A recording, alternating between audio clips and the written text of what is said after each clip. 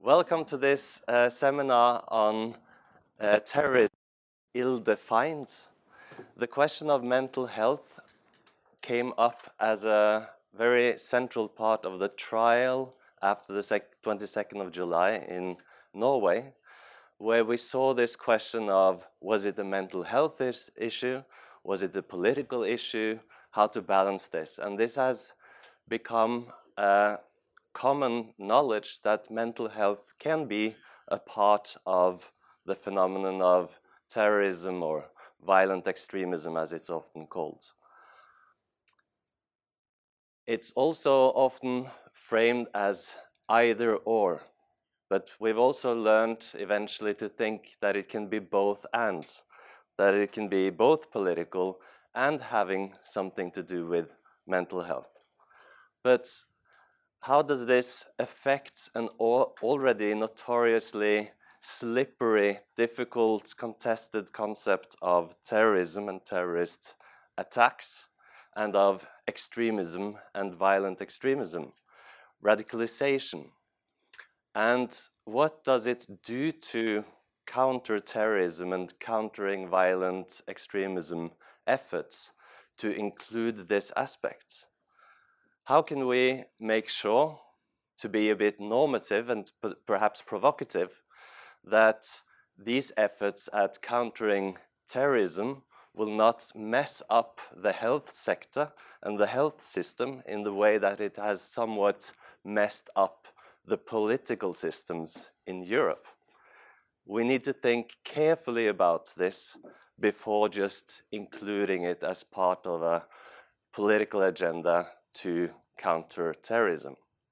So the definitional issues have concrete consequences for people's lives. It has political consequences for the systems that we build around people, even in welfare states where we are democratic, trying to represent the people in the best possible ways. We've seen how terrorism, of course, used strategically in non-democratic countries to label opposition, to persecute. And again, we can think about the impacts of including mental health as or mental illness as a terrorism-related issue in those non-Western, non-democratic contexts. Maybe we even need to factor that in when thinking about how we respond here in Norway. Or do we? To discuss these issues, we have a set of amazing speakers and a wonderful audience.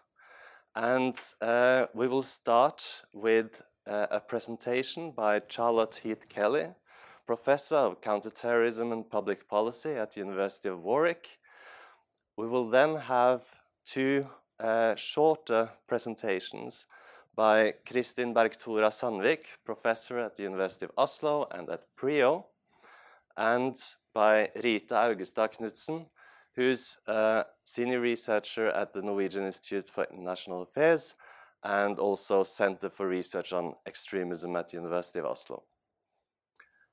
Before we get there, I'd like to give the word to Kristin, who's the leader of the project that this initiative is part of. So please, Kristin. Good morning, everyone, and thank you so much for coming. Hi in the back, welcome. I'm very glad to be here, and thank you for this introduction, Christopher. So this project, which is called Ripples, literally looks at the security and legal ripple effects on the 22nd of July. It started out at the Faculty of Law 6 years ago, when we came to the conclusion that a lot of the survivors from Utøya, but also the government quarters, were attending law school, and we had no pedagogic way of dealing with the attack. There was also very little research.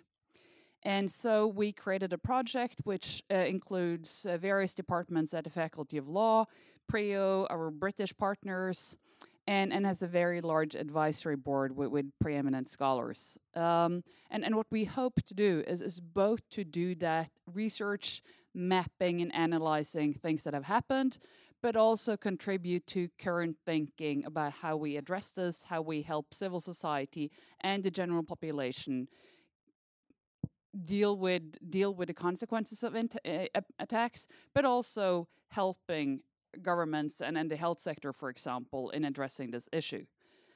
What has happened in Norway after the 22nd of July is that we've had a number of attacks in 2019, 2020 in Kongsberg, and in 2022, the Pride attack. And we're still waiting for that court case.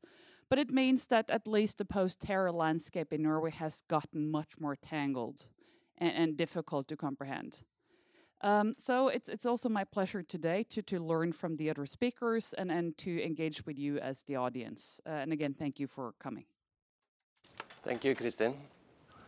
And I forgot to say, so I'm Christoph Ledén, Senior Researcher here at PRIO, Peace Research Institute Oslo. And we'll now go directly to the talk by Charlotte Heath Kelly. Charlotte will talk about multi-agency counterterrorism in Norway and the UK.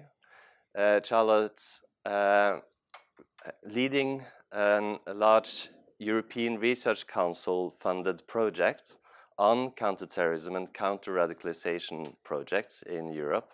She's also done amazing research on politics of memorials and politics of responses, but also of anticipation of terrorism and terrorist attacks. And she's written 2 books on related subjects and a lot of interesting articles that you should all look up. So please, Charlotte. Thank you. Yeah, before I start, thank you so much to Prio. Thank you to Christopher. Thank you to Kristin for arranging my trip. It's been wonderful to come back again. This is quite a big presentation, and I've got 20 minutes, so I am going to go straight in. The question that I'm going to ask today is it all right for intelligence agencies to access your medical records as a basis for working out whether you may be a risk or may not be a risk? Where are the limits now that we've got to the point as advanced liberal democracies with very large preventing extremism programs? Where is the limit when we have to say, that's enough, that's too far? So Christopher's kindly done the acknowledgement to the funder for me, so I don't need to do that. But we study 8 case studies in Europe, and I'm going to speak about 2 of them today. I won't be able to get through everything on here because we have to go a little bit faster than normal. There's a concept of vulnerability that is absolutely central to preventing violent extremism programs. And vulnerability is the most fascinating term I think I've ever encountered. No one truly can pin it down. It does a lot of work. And it's not just in preventing violent extremism, it's across several other policy fields as well. Child sexual exploitation, troubled families programs in the UK. So this is not just a specific concept. And this concept opens the door for cooperation between policing and the welfare state in many programs to look at how can we intervene early, what can we do with welfare systems to stop someone going down a bad road. So this is your traditional preventing violent extremism sort of frame. Now, in the last few years, there are several programs that have been going further than that frame. They don't have a collective name yet. I'm going to call them multi-agency counterterrorism. Why do they go further than preventing violent extremism? Because preventing violent extremism never directly involved the security services in your life if you hadn't committed a crime. It was very much your local welfare agencies sort of paying attention to you. It never crossed that line where the intelligence agencies directly intervened in your life covertly. That was called counterterrorism. That was not preventing violent extremism. In the UK, we would call that pursue rather than prevent. These new programs I'm going to tell you about, these blur the two together so that there's no longer a distinction between soft prevention and the involvement of hard counterterrorism. So there's also an underlying question here, the academic one, as to why is it always care that we see doing a lot of this work, a lot of this expansion into social services, sort of crime prevention, terrorism prevention, it would seem paradoxical that the care agencies would do this kind of policing and risk work, but it's always the care agencies. So one of the questions of the presentation is, why is it always the care sectors where this work is kind of expanding? And what literature is there on liberalism itself that can help us understand this? So not as much as you'd think, actually. So if you're thinking, should the police collaborate with health to look at your health records? If you instinctively feel that doesn't sound right to me, there's not a huge literature on why that might be wrong or prohibited. What I have found, I will share with you now, and we have to go through this quite fast as an intro. This is a really important part of history during the 1970s and 80s, where the Soviet Union basically used the KGB with the psychiatrist services to put reformers, protesters in psychiatric detention. And this is a massive human rights abuse to do this, to use psychiatry to imprison basically your democratic protesters. Why is this relevant? Well, before this happened, in the World Psychiatric Association, the American Psychiatric Association, the British one, there was no code of ethics. The code of ethics actually developed through protesting against this practice. So all of the psychiatric associations stood up and said, this is a human rights abuse. We must oppose this. And at the same time, they wrote into their own codes, you must not use psychiatry for political purposes. You must be extremely careful if you're a psychiatrist collaborating with intelligence agencies or the police. Extreme caution. So through this sort of Cold War face-off in medicine between the West and the Soviet Union, this is where we codified, you must not use psychiatry to do this. Now, we are now using psychiatry to do this. So, spoiler, this is happening. This is real. It's happening.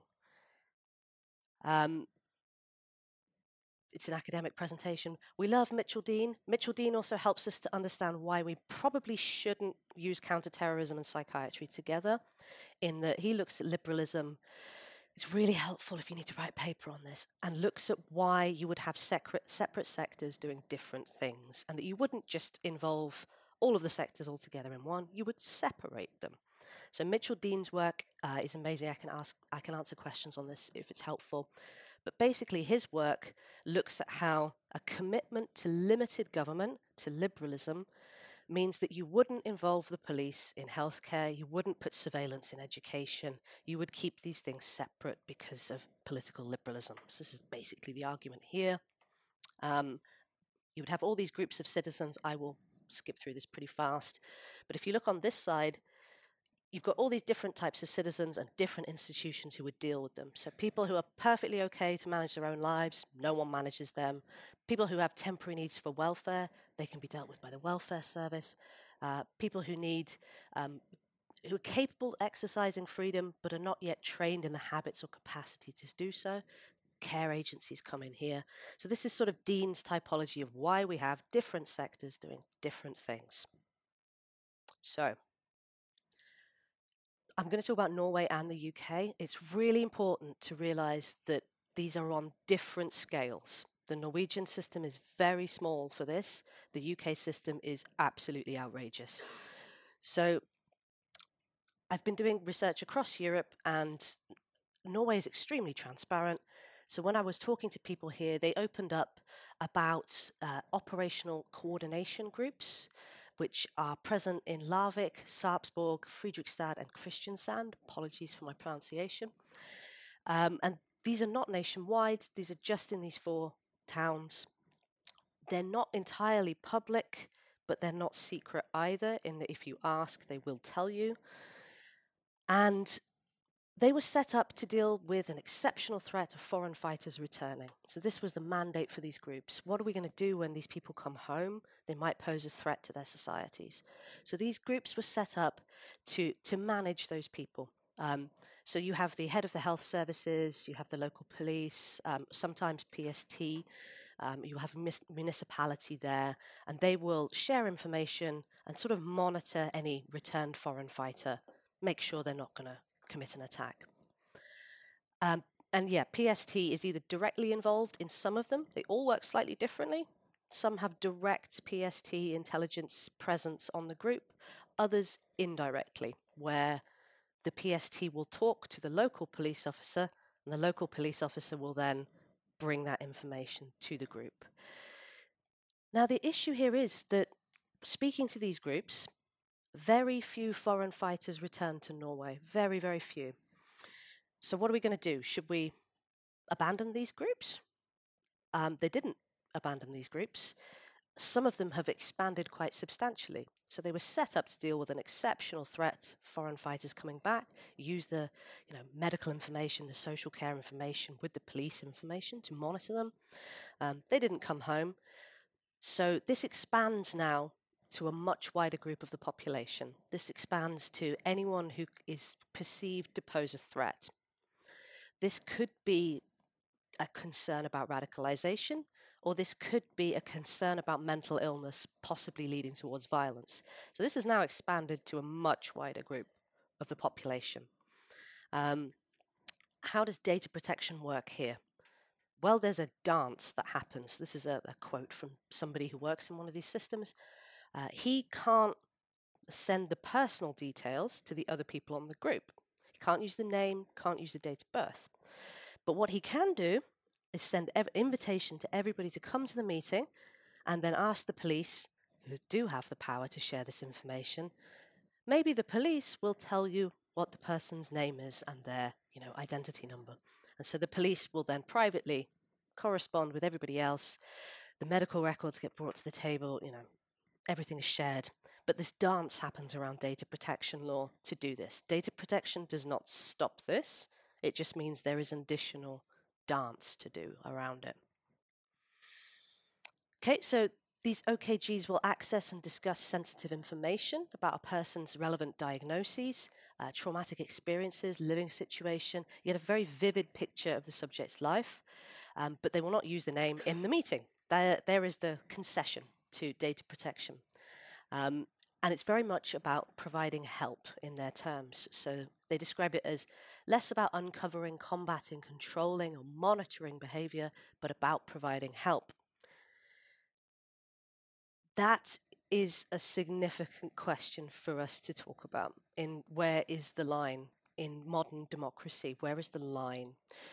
Because this could also be viewed as covert management with the intelligence agencies involved of someone who's committed no crime in a society without consenting to this. So this is covert management of people who've committed no crimes at the same time as being about help. PST are aware that many of these groups are working beyond confidentiality law at the moment, so they've released this report, Extremism and Mental Disorders, to try and push the debate forward to change the law so that they can do this completely legally rather than having to dance and do this slightly difficult dance around data and privacy. So that's the situation in Norway. It's 4 municipalities. It's not national. It's not going to be as bad as what I show you now.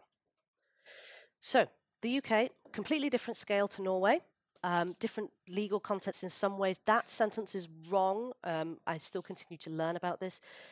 In the UK, it is easier for us to put people in the hospital without their consent, slightly easier than it is in Norway. So there's a slight distinction, not the strict distinction that's up there.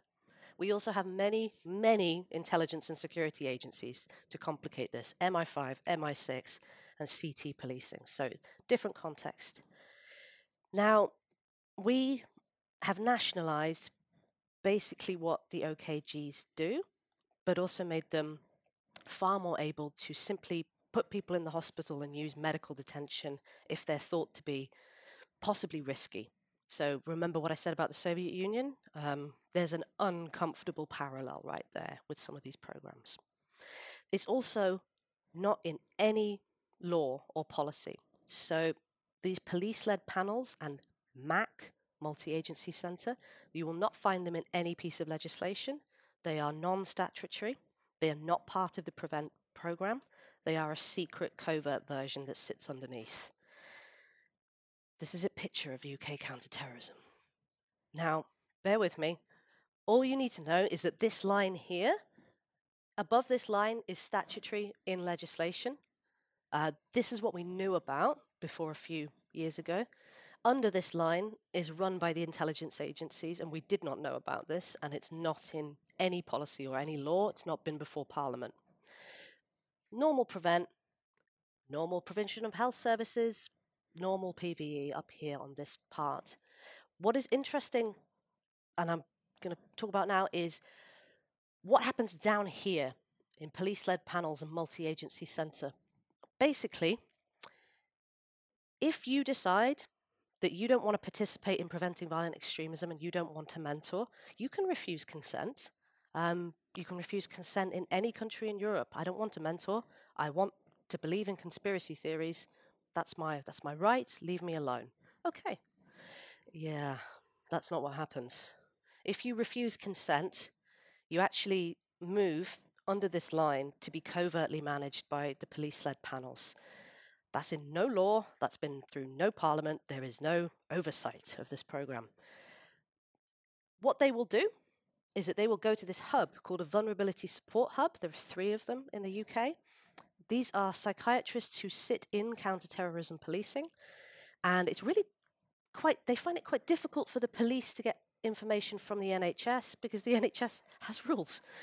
So the vulnerability support hubs make that relationship easier. They use their medical position, their psychiatry, their knowledge of NHS rules, and they obtain the medical records of the people who have been covertly managed, who haven't done anything wrong, and then they pass them back to the counterterrorism police, who then make a risk plan, and you have not consented to this, any of this information sharing, and they're now going to basically manage and surveil you. So this gets really nasty in that if they think you might pose a risk, but not imminently, they will talk to your counsellor and say, can you tell us what this person's talking about? And that information will come back and forth to the counterterrorism police. That's called an orange risk rating. And this is really happening, so I will give you some more evidence now than my really complicated picture. So the vulnerability support hubs are where the medical counterterrorism cooperation is really formalized.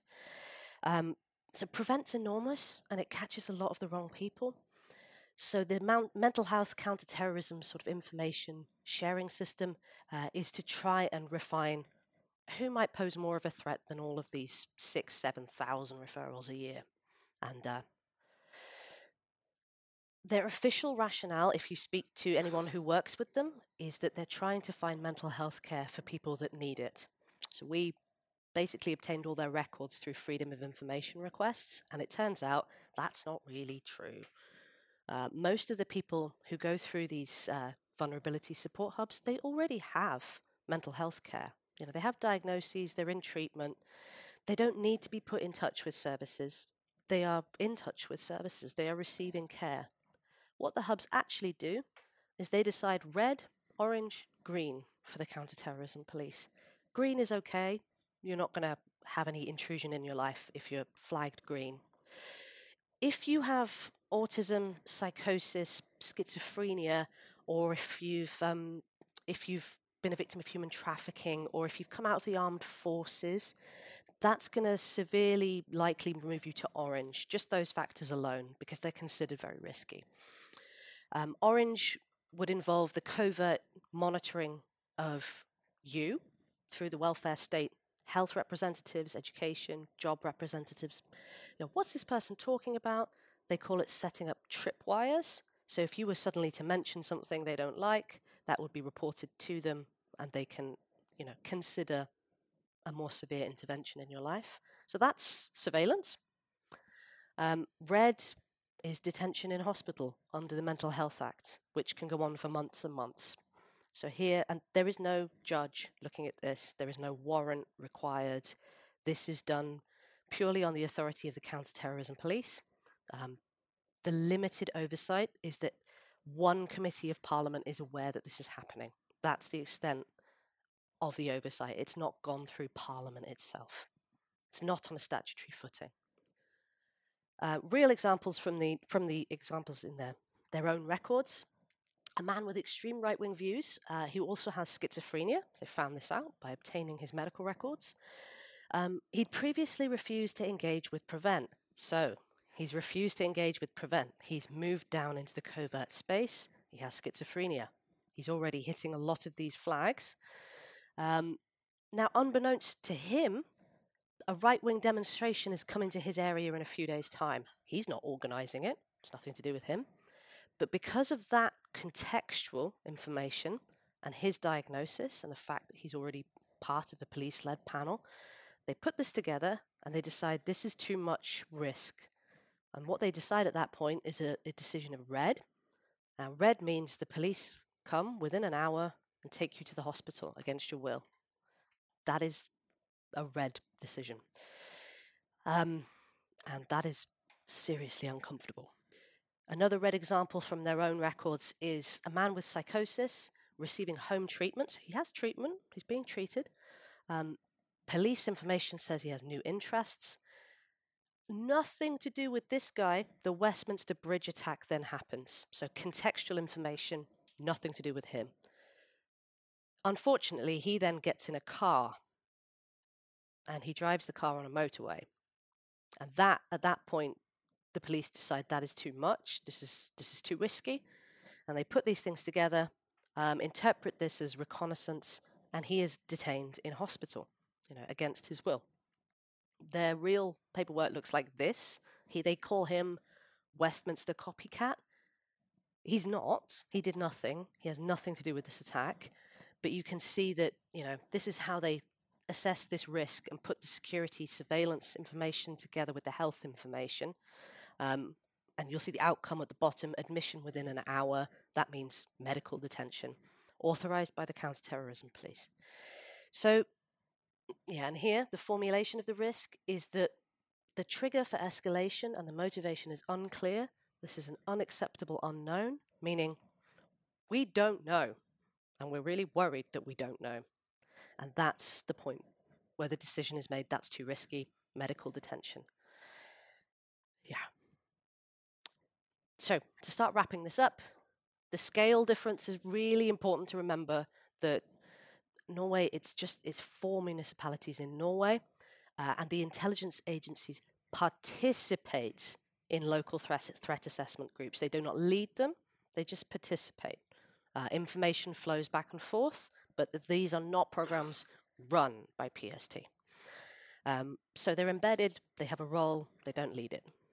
In the UK, it's completely different. It's nationwide. It is absolutely owned by the intelligence agencies and the counter-terrorism police. They own these systems. They covertly monitor people.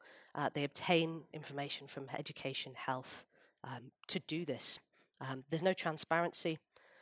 I do need to say one thing about the ethical complexity of this. So we've talked about why this is so dangerous. Simultaneously, it has meant that we've stopped using really difficult laws for preventative detention. We used to call these control orders in the UK. They were declared illegal by the European Court of Human Rights. So we changed the name. We now call them TPIMs, Terrorism Prevention Investigation Measures. And this is home detention. This is house arrest. Now, we do now only have 6 people under those extremely repressive home detention laws. It did used to be 52. So if I have anything positive to say, I can say, well, at least it's reducing the numbers of preventative detention.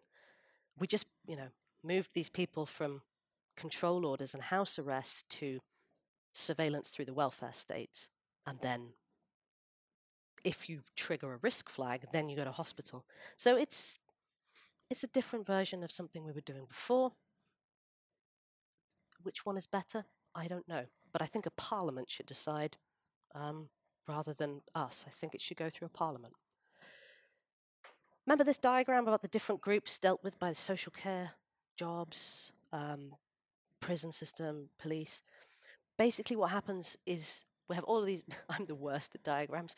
We have all of these arrows where we're merging these categories. This is kind of the theoretical picture of what we've discussed. Is there no longer any distinction between Group B, Group C, Group D, and Group E? Anyone who used to be sort of separated out into these sectors of society can now be moved between them. Sometimes for a long time, in between many, many groups. There are people who've been going through this for a long time now, moving between different groups. So this is a picture of what happened to liberal democracy theoretically through these programs. There's a question to be asked about whether this counts as liberal authoritarianism. There's a new literature coming out which moves the study of authoritarianism away from elections and says it's not just a matter of elections. Regime classifications, that's not too useful. Liberal regimes can also engage in illiberal practice and authoritarian behavior sometimes.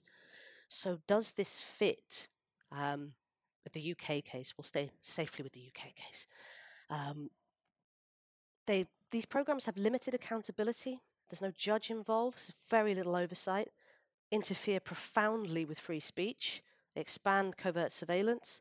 And it's very, very difficult to complain when you don't know you're being managed and preemptive claims are being made about you by psychiatrists and policing. You've pretty much got no agency if you enter this domain. I'm worried. So the conclusion is basically, why is it always care that this happens to? Well, liberal democracies don't like to expand their hard policing. They prefer to think of themselves as, governing through freedom, as fostering the skills people need to flourish in life. So this is why the care sectors become quite vulnerable to incursions by risk governance, because we want people to be free, but we're also a bit worried. So this is why care paradoxically becomes the security apparatus in the very modern 21st century state. In one way, this completes the liberal journey to use care as a soft method of control rather than hard policing. In one way, this is very liberal. It's the completion of that journey. In another way, there's an argument that says we've gone beyond liberalism because we've directly involved the intelligence agencies in the covert monitoring of people's lives who've done nothing. And liberalism was supposed to stop that. So it's both a completion and a breaking of that pattern, an opposite. So it's very complicated to understand academically. It's fascinating. And the Shawcross Review in the UK is picking up on some of this and how it needs to be rolled back. That's the end of my talk. Fantastic, thank you. Okay, wonderful. And the question that we're now partly left with is that, okay, but is there something then in this program? Because what is then the connection between mental illness of this sort and potential perpetrators of terrorist attacks? And the next talk will take us a bit closer to that question by looking into this interconnection, into emerging research and also some policy dilemmas that come out of it. So, Rita Haugestad Knudsen from Norwegian Institute for International Affairs, please. Okay, thank you, everyone. And thank you, Prio, for inviting me. And thank you, Charlotte, for a really interesting and rich presentation. There's a lot of issues that I would love to discuss more, and perhaps we'll have the chance in the session afterwards. But what I will talk about is the knowledge basis that these practices seem to emerge from. I think over the past years there's been a lot of focus on the link between mental health, and I will return to the issue of definitions a bit later, and involvement in terrorism, and a lot of practices have emerged resulting from the assumption that mental health is either a risk or a vulnerability factor leading to terrorism involvement, and that mental health, however it's defined, could even be a predictor for involvement in terrorism. So these practices some of what Charlotte talked about, also especially what I've looked at in my own research, the practice of including an indicator, very often undefined, of mental health in various risk and vulnerability assessments. These kind of practices seem to be based on the assumption that there is a clear link between mental health and involvement in terrorism. And I will just look at whether this link really is there, if it's clear, what may be the reason for it not being clear. And then I will talk briefly about some promising avenues for research that is emerging, perhaps. Before I do this, I should stress at the outset that individuals with mental health problems are obviously more likely to be the victims of terrorism and other forms of violence than to be the perpetrators. And I think that mental health is more likely to be a consequence of terrorism than a cause. So I think this is important not to lose sight of when we discuss the role of mental health in terrorism. So my own research on mental health and terrorism has primarily focused on the two far ends of a possible terrorism lifespan, that is the prevention space and also the sentencing stage of terrorism-related cases. I know that Kristin will talk more about the sentencing stage later, so I will leave that to her, but that's also something that we could return to in the session afterwards. The early prevention, or rather prediction space of terrorism work is where most of the research has also focused so far. And I should sum up this research, perhaps a bit brutally, as saying, well, if you look at this research in total, you could say that you could basically say briefly and a bit brutally that there is no established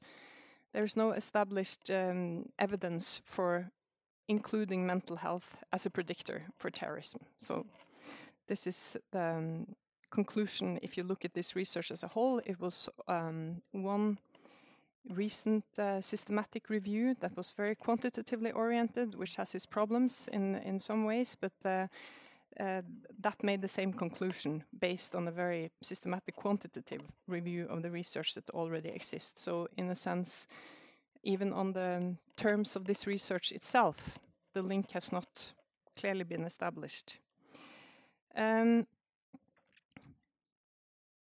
So when this is said, as I will return to later, I think that knowledge about mental health issues can still be useful when working to prevent terrorism, but this is on an individual basis and not in terms of general practices or general risk assessment tools that is meant to be based on knowledge about whole populations and categories. I think that the lack of evidence establishing an authoritative link between mental health and terrorism has sometimes been addressed by researchers, but also by practitioners, by looking for more data, more numbers, seeking more ways of categorizing and measuring the prevalence of different diagnoses within different kinds of terrorism. And I think that a lot of the uncertainty in this field has been explained by the lack of data. And clearly, on the issue of terrorism, there is a lot of problems with the data. First, terrorism is extremely rare. There are very few cases. Second, some of the data is classified or confidential for various reasons. But I think the focus on more data misses two fundamental issues, and that is that both mental health and terrorism are very disputed and unclear categories that needs to be disaggregated. So you cannot talk about mental health in general terms. Mental health as a category, it includes everything from mild sleeping problems and mood disorders to severe personality disorders, psychosis, depression. It can include diagnosable illnesses. It can include other kinds of personalities.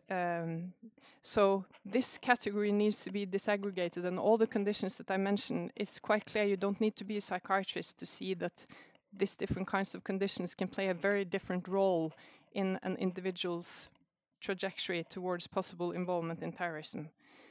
So I think that this suggests that there is not really a need for more quantitative data on this, but there is need for more qualitative studies about what is actually meant with mental health, which kind of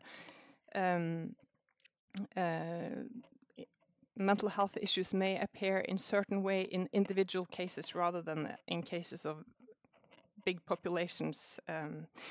The second is that terrorism is also a very diverse category of behaviors, and even if you look, if you start with a legal definition of terrorism in different countries, that could include a wide range of different actions and modes of behavior that does not represent the same type of behavior in terms of risk. For example, in the UK, being convicted for a terrorism-related crime can either involve carrying out a violent, large-scale attack yourself, or it can include lending someone something that was later used to plan a terrorist attack. And clearly, these kinds of behaviors would result from a very different risk profile and could also involve very different mental health statuses of the individuals involved. So I actually think that when seeking to formulate new practices that deal with the relationship between terrorism and mental health, the search for data is doomed in a way, because you will never really have clear enough categories that you can compare these types of behaviors and these different mental states with each other in a meaningful way. A lot of the literature has also focused on presenting various prevalence rates of diagnosis within this field. But here I think it's a very fundamental question that may perhaps never be answered, and that is how were these diagnoses set by whom, at what stage of an individual's involvement in terrorism? It could even be after, it could be before, it could be in prison, it could be in childhood, it could be that the diagnosis was set based on self-reporting, on media reporting. All of these uncertainties makes it very difficult to compare even what seems to be a quite straightforward category of medical diagnosis when you talk about involvement in terrorism of individuals with different diagnoses. And then, which has become the focus of a bit more research recently, is that even if you were to establish the prevalence rates of different mental health issues, you were still missing the relevance of these prevalences. So I think that I will just say two things at the very end. One is that on an individual level, if you are a practitioner working with an individual that may have mental health issues that you either want to rehabilitate from terrorism involvement or you want to prevent, knowledge about mental health can clearly be relevant when you work with an individual on an individual level. And I think that could involve some of the research that has emerged over the last few years, looking at the symptomology of different diagnoses, for example, and see how this symptomology may interact with certain kinds of specific terrorism-related behavior. Knowledge about this could be useful in helping the individuals to get the necessary treatment, which should not be lost sight of when talking in this space. I just want to make a very final point on perhaps issue that may perhaps seem very specific, but over the past few years there's been a lot of talk and focus on the what people claim is the very high prevalence of individuals with autism spectrum disorder in the terrorism-related space. And I think that one needs to be very careful when taking this as fact. There is evidence to suggest that individuals with autism spectrum disorders are disproportionately referred to, for example, Prevent in the UK. But people are usually referred to prevent for saying something odd, perhaps, having a very particular interest. And here I think you venture into the domain of what could be the symptomology of autism spectrum disorder. There is also reason to believe that when individuals with these disorders are sentenced for terrorism-related crimes, that these are typically non-violent, and also that there could be types of behaviors and crimes that would not be criminal if they were not terrorism-related. For example, gathering information about certain things that is terrorism-related, or spreading this information around. So I think that there's a lot of talk and eagerness to act on what people assume to be knowledge about the link between autism spectrum disorder and terrorism involvement, but I think there is reason for massive caution before acting on this. I would be happy to say more about any of this later in the discussion, but I will stop there.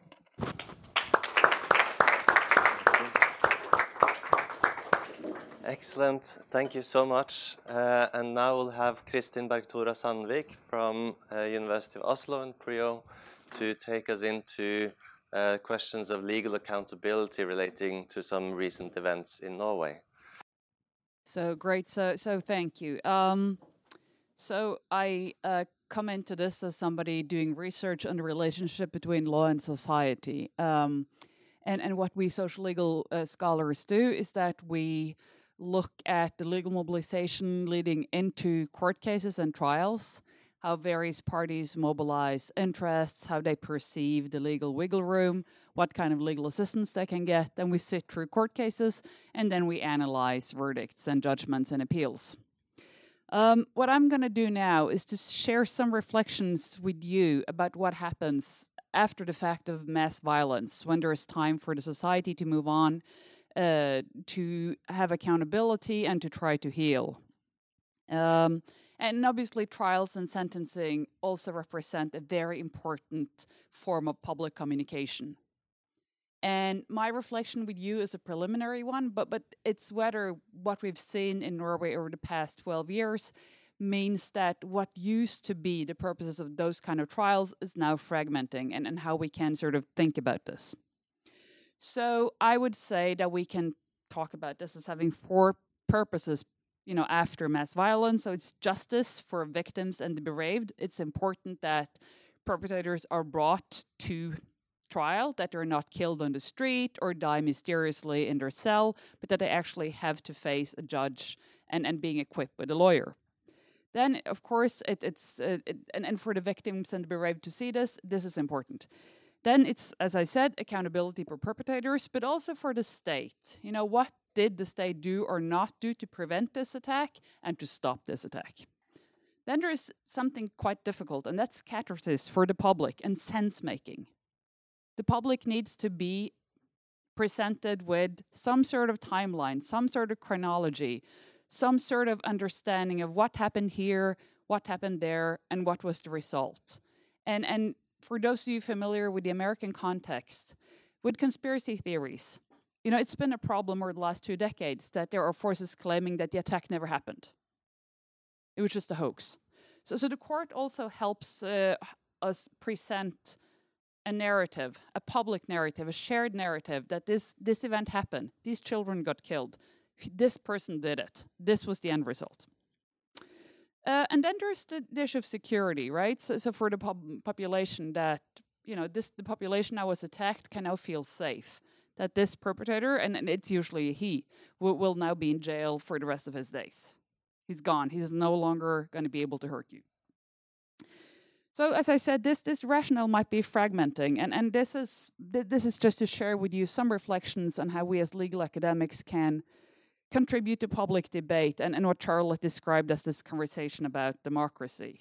So as you're familiar with, the 22nd of July 2011, Breivik bombed the government quarters up here and then went out to Utøya, where he massacred a large number of children and youth. And what marks out this specific event, I think, is the very carefully planned, gruesome violence against children. So it wasn't a bomb, but he faced every single child and shot that child in the back of the head or in front. And I think, speaking and working with these parents, how they will talk about the fact that they're now able to discuss how their child was killed, but also the relief of my child was killed with a shot to the back of her head.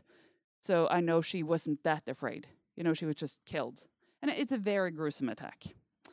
What happened after the perpetrator gave himself up, and I'm going to use Norwegian newspaper clippings. I apologize both for the language and the commercials around us. It's been just cut off from online. We had a psychiatric evaluation saying he was not fit to stand trial. He was insane. This was very difficult for the Norwegian public, but also the state to accept. So there was a new evaluation which found him fit to stand trial, which was in accordance with his own wishes.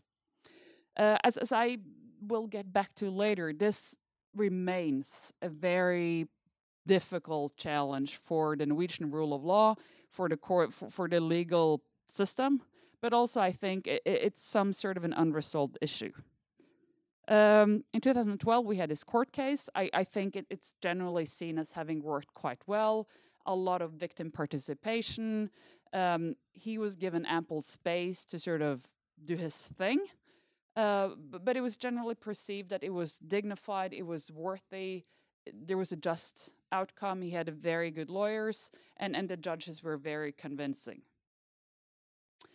However, we only went a couple of months after this before he started filing administrative complaints about his prison conditions. It should be noted that this individual has served under the harshest condition since the Second World War of any individual. He's literally been in isolation since 2011. And Norwegian prisons are based on principles of humanity and sort of reintegration. This individual is serving under very different conditions. But he eventually sued the government for torture. And so the newspapers were full of how he was complaining about cold coffee and didn't like his food and didn't like the dinners and whatever. But the district court in Oslo did agree with him that his prison conditions were in violation of the Norwegian human rights obligation. He lost in the appeals court. Then we come to 2019, where there was a mosque attack. As you might know, Manshaus killed his sister, who was adopted from China, went to the mosque, fired shots, and were overpowered by senior citizens. I think you've remembered these fantastic images, but very traumatic for the mosque, obviously, and also very traumatic for the population. Again, questions about sanity and whether this perpetrator, who saw Breivik as his ideological father, was fit to stand trial. And it was deemed that he was fit to stand trial, but also clearly an individual with very complicated mental health issues. Then we get to October 2021, where a Danish citizen with a severe history of mental health issues and also convert to Islam goes out with a crossbow in the city of Kongsberg. I went up the day after. This is a neighborhood. Norwegians sleep with their door open. So this man was first sort of stopped by the police, but escaped and went in to kill 5 people, but also injure a high number of people in this city that was completely unprepared for the attack. This has really not been talked about as terrorism. It's been talked about as somebody who was very ill. He was deemed not sane, legally sane. And evaluation reports have shown that he was really not treated appropriately by the healthcare system. He was sort of abandoned, falling into this sort of between two chairs.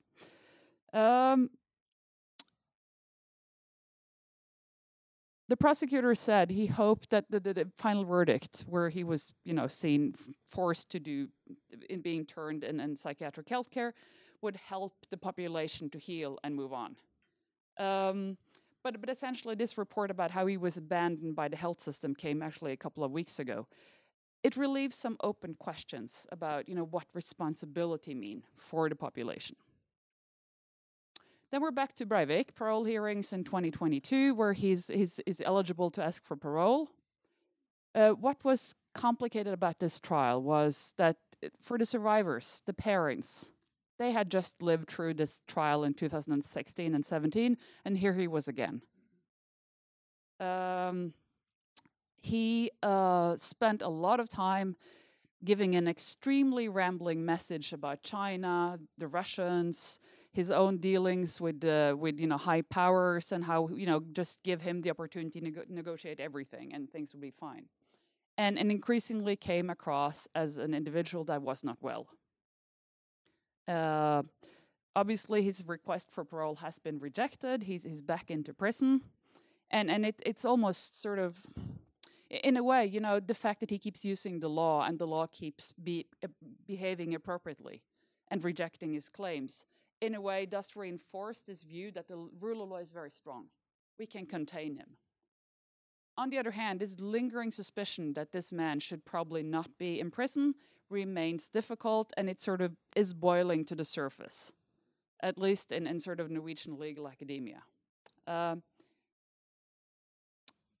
He has also said that this year he will again sue the state for torture to contest his prison conditions. He's now moved jail because he's a very difficult prisoner. He remains convinced about his ideology. It's a shifting ideology, right? So he keeps describing himself as different things. But it's also very challenging for the prison to have an inmate that perhaps should have been in psychiatric care. Then we get to June 2022, where there is a Pride attack. Someone shoots. This is the day before Pride. Kills off 2 people sitting there and having beer in a bar next door to a gay bar, London. Is probably a very bad shooter, has a very old weapon, and is also overpowered by civilians. So this is also something we've seen the last year. Civilians go in and they save their own life, or they try to save their own life by overpowering the perpetrator. This is going to be a very, very difficult court case. So this attack is an attack against the LGBTI population in Norway. Pride was cancelled twice by the police in the days after because they thought it was too dangerous, that other people were still at large. It turned out that the individual in question has a history of mental illness, of substance abuse, and that behind him are well-known Norwegian Islamists that still have not been delivered from Pakistan. An Islamist who's previously been convicted of shooting at the synagogue.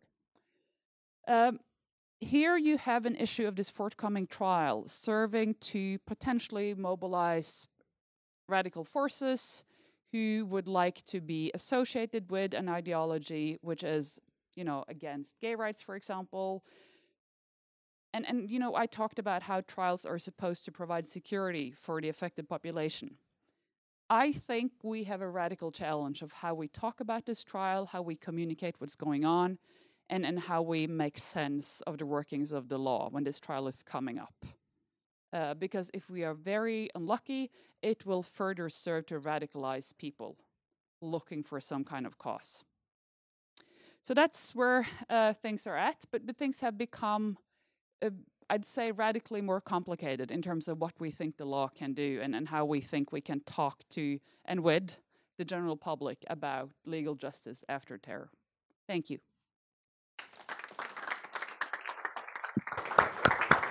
Okay, and now I'd like to invite the speakers to the panel, and we'll open for questions from the audience and the discussion amongst the panelists. So please. I have a question. Okay, you have a question. So while I then see if there are questions also from the audience, please go ahead. I just have a question with regard to your presentation. I think it's such an interesting topic, and it was so, really like important cases that you're discussing. And I just wonder why you think the issue of exemptions to criminal responsibility is so thorny when it comes to mental health, because you have exemptions to criminal responsibility, I guess, for 2 main reasons. This is partly something that I'm working on myself at the moment. One is age, where there's not much controversy, at least in Norway. There you don't punish children as strictly as you punish adults. But with regard to mental health, there seems somehow to be much more reluctance to accept that if someone is severely mentally ill, that they that is not reasonable to punish them on par with someone who is mentally well.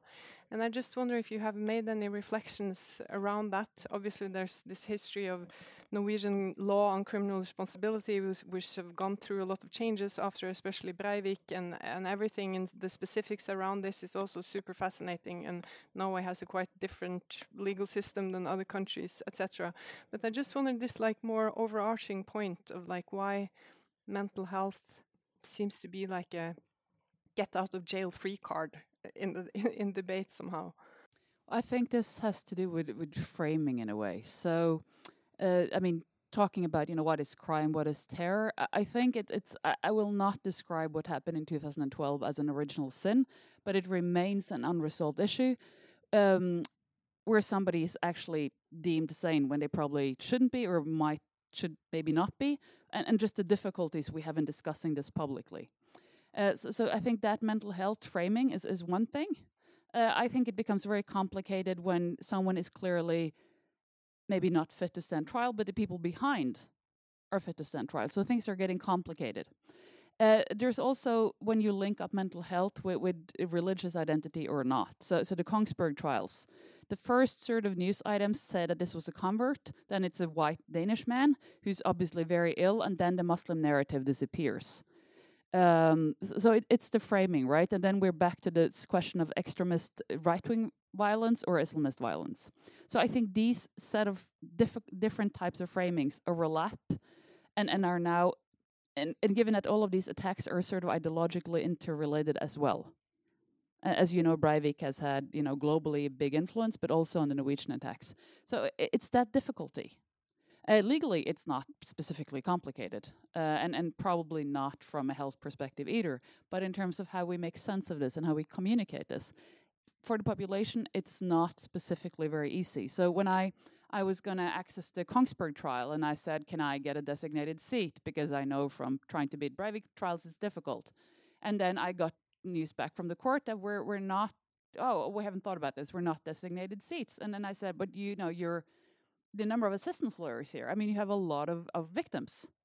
And then I got an email back and said, yeah, now we've organized the courtroom, but we didn't think about this. So we're not prepared. But we're also not prepared for how complicated it is. Excellent. Do you have anything on this, Charlotte? Otherwise I'll open for questions. Okay, so I have two questions so far. Bruno in the back. And yes. I'll take three questions together, and then we'll go back to the audience, please. Yeah, thanks so much. My name is Bruno Oliveira Martins. I'm a senior researcher here at PRIO. This was really fascinating. Charlotte, I would like to ask you if you could say something more about the Radicalization Awareness Network. That was the kind of the logo in your first or second slide, but then of course the presentation was on something else. But I get the impression that the whole concept of radicalization awareness is something that by itself opens up to some of the dynamics that you laid out in that happen in Norway and in the UK, but also exists elsewhere. And of course, this has been an effort and an initiative to try to bring new actors across Europe to discuss these things. But I wonder if the whole setup of the whole network is problematic by default. Thanks. Thank you. And May, please, please introduce yourself. Hi, I'm Maisie and I work here at PRIO as a research assistant. I also had a question for Charlotte, actually. I was just curious about if you were aware of any relationship between people who have been detained or under house arrest, based on the kind of expectation that they might commit something rather than any actual crime committed or terror act committed, and if there's a relationship between how more likely that might make them to commit an attack. I wonder if kind of being accused or detained for something that you feel is not kind of doesn't fit you, then would possibly make you more radical or more likely to commit a violent act, or less so. Excellent, thank you. And then I have Mr. Ambassador on the front seat here. Please, in the front here. Yes, thank you. I'm Frank Arnoud. Does it work? Yeah, Ambassador of Belgium here in Oslo, but in my previous job, I was Director of Counterterrorism in the Ministry of Foreign Affairs in Belgium. It was the time of the Paris attacks and the Brussels attacks and so on. So we done a lot of reflections on this, and I also express just the personal opinions. But I think the basic task of a state is to prevent violence and to deal with the consequences of violence. And what we have seen in previous years, especially since the attacks, the massive attacks in 2015 and 2016, is trying to nationalize and so on, put categories, terrorism, what is terrorism, not terrorism, and also this issue of mental health and so on. But I think this deviates a lot of our attention of what is the basic task of a state, which is preventing violence and dealing with the consequences of violence through policing system and the court system. So I would recommend, and that's also partly how, for instance, our threat assessment system in Belgium works, is that we have a 360 degrees awareness of violence, and that we look at all the different kinds of violence and how they are triggered, whether it is either through radicalization, it's through mental illness. These are all different kinds of factors that you can take into account and have as a consequence a violent behavior. So you need this very open approach and try to avoid this categorization too much, and looks as much at left extremists, right extremists, Islam extremists. Because I remember in 2015, 2016, everybody only wanted to talk about Islam extremism. I had great difficulties to talk with my foreign colleagues from other ministries of foreign affairs. They really refused to talk about right extremism, because they said, that's no terrorism, that's white supremacist violence. And that made an international discussion on white extremist violence very difficult. So this is a domestic issue. That's about Islamist terrorism we can discuss internationally, but not about right extremism, because that's something that we deal at home with ourselves. So I would recommend to stay away as much as you can from this categorization and really look at this basic role of the state to prevent and deal with violence. But it really puts us in the situation where that our court system, which is based on this system of accountability and legal responsibilities, is very difficult, because I think that every violent behavior is in one way abnormal, because normal people in normal situations don't commit deadly or very heavy violence. So there's always a factor of abnormality. So there's always a diminished form of responsibility, but how, at the end, can the court system deal with that? So we have to really rethink our whole justice system. So I agree with you. It's getting more and more complicated, and we need to really almost complete rethinking about prevention and also about how to deal repression as well. Thank you. Okay, who would like to start to respond? Charlotte? Yeah, I'll start with Bruno's question. Thank you. I mean, it's important to remember that radicalization is not a scientifically validated process. First of all, it would be completely immoral and unethical to put people in a lab, subject them to, ideology and test what happens to which person and which becomes radicalized and which doesn't. So we can't do that. But at the same time, we need to remember that it's not a scientifically validated process, and that you can have all kinds of people with the same conditions, the same social backgrounds, the same exposure to ideology, who will not go on to commit an attack or commit any kind of an offense. And that radicalization is it's a metaphor. It's nothing but a metaphor to help us understand something that's really, really complicated. So This is a long way round to answer your question. I do some work with RAN. I attend RAN expert sessions, but I always, I'm blunt and honest and say what I think, and they open space to do that. I like them for that. But they are part of this broader discourse that suggests that radicalization is a process that we understand and that we can predict rather than a metaphor. So in some ways, really indirectly, there is a connection, but in the same way that there is a connection to every academic that's written a book on this, or every state that has a policy on this. So it's very indirect, but it contributes to building that metaphor into a process that we think we can predict, we think we understand, but we don't. On house detentions, I'm not aware of any research on whether that increases risk or not. There's very low numbers of people who've been through that regime. The problem with that regime is that there's no way out of it. Like, once you've detained somebody in their house for several years, what are you going to do? Are you going to let them out? You've just detained them without a trial for several years. You've probably provoked them. So it's a very, very blunt instrument, and it's being phased out. It's still there. We have about 6 people on the UK preventive house detention program, but it's being phased out for these more sophisticated programs. Now that's complicated. That is a really complicated question as to, is that better? What are the consequences of having really sophisticated programs that profile without consent and which access your medical records and everything about you? Should you cross the line? Should you have one of these diagnoses? Should you be autistic? You're exposed to a greater likelihood that maybe they will. So there's really big questions. This is less blunt, for sure. It's a less blunt instrument, but it raises other questions about, is it right?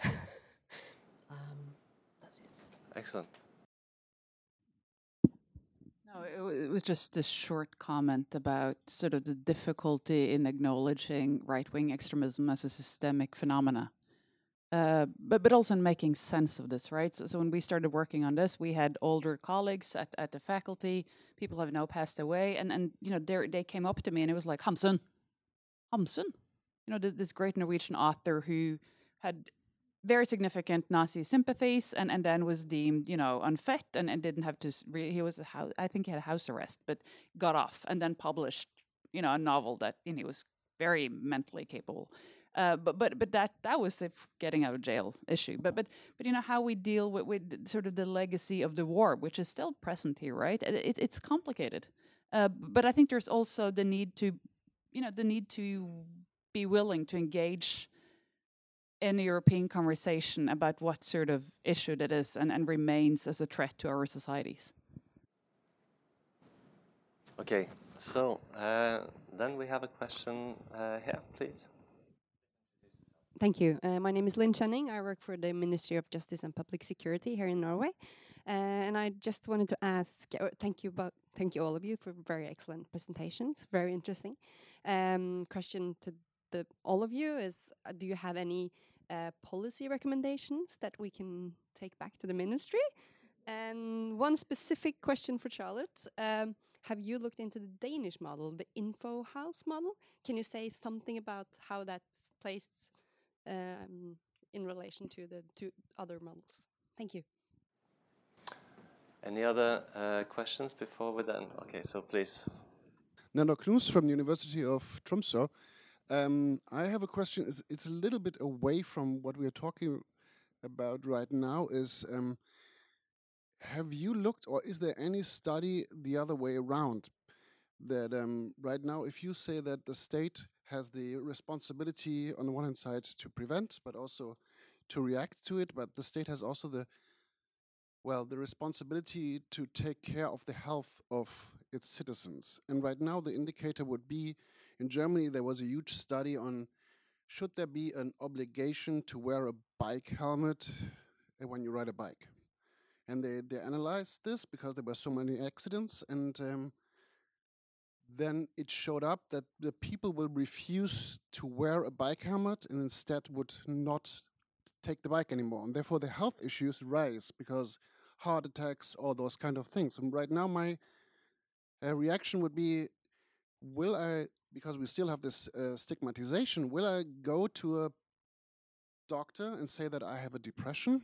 And will I be open about this to get into like a mental, to a doctor who's taking care of my mental health, because I'm simply afraid that I will trigger something which is then putting me into a orange, red, or whatever category. So is there some sort of an analysis?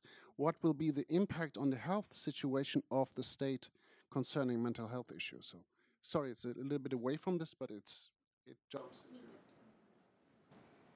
Okay, excellent. So please.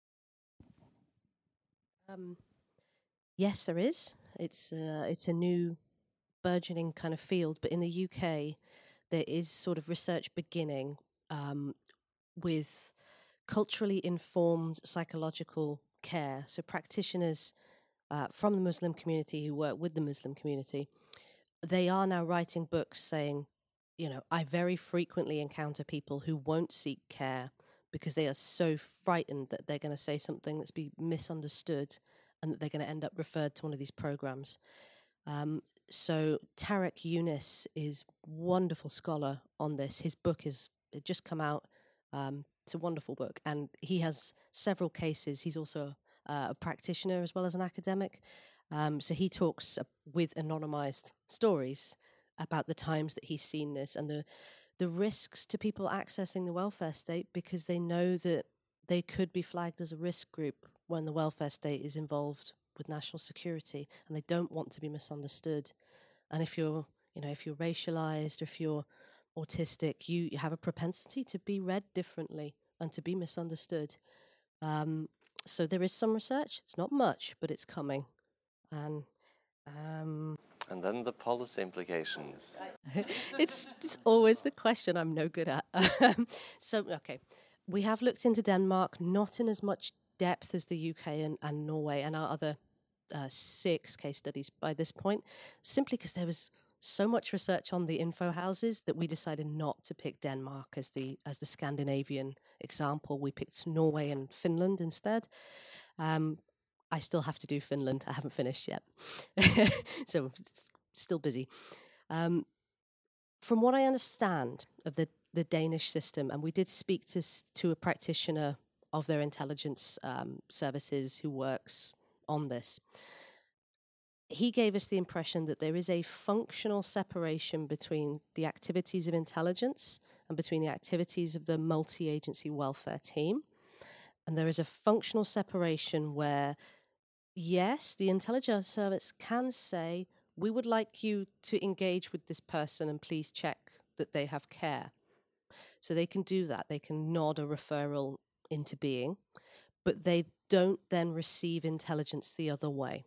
So there's no relationship of surveillance going on through the care. So there's a functional separation, and that reassures me. If that is the case, we went immediately to Denmark to check after we found the OKGs and after we found the UK system. So if that is correct, then I feel much more comfortable with that. It seems to square the circle.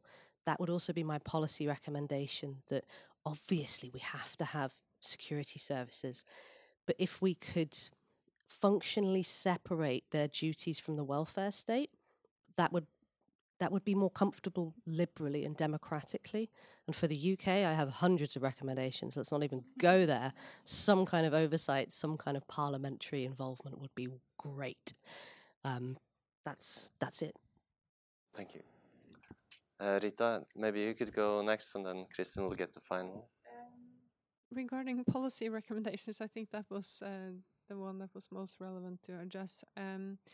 I agree very much with what Charlotte just said about this functional separation, because there's, in this space with the mental health and terrorism, there's a lot of talk on the need for smoother information sharing, and I think that that is clearly important to some extent, but with the right controls and the right flows of information.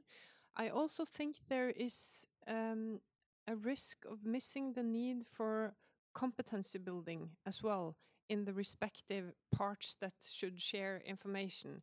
Because, for example, just to put it very simply, if a frontline counterterrorism practitioner encounters something that is an expression of a mental health issue and is not able to interpret it as such because they don't have the required knowledge about mental health issues, that could very quickly risk escalating to a level it would not need to be escalated if the necessary knowledge was held by that specific person.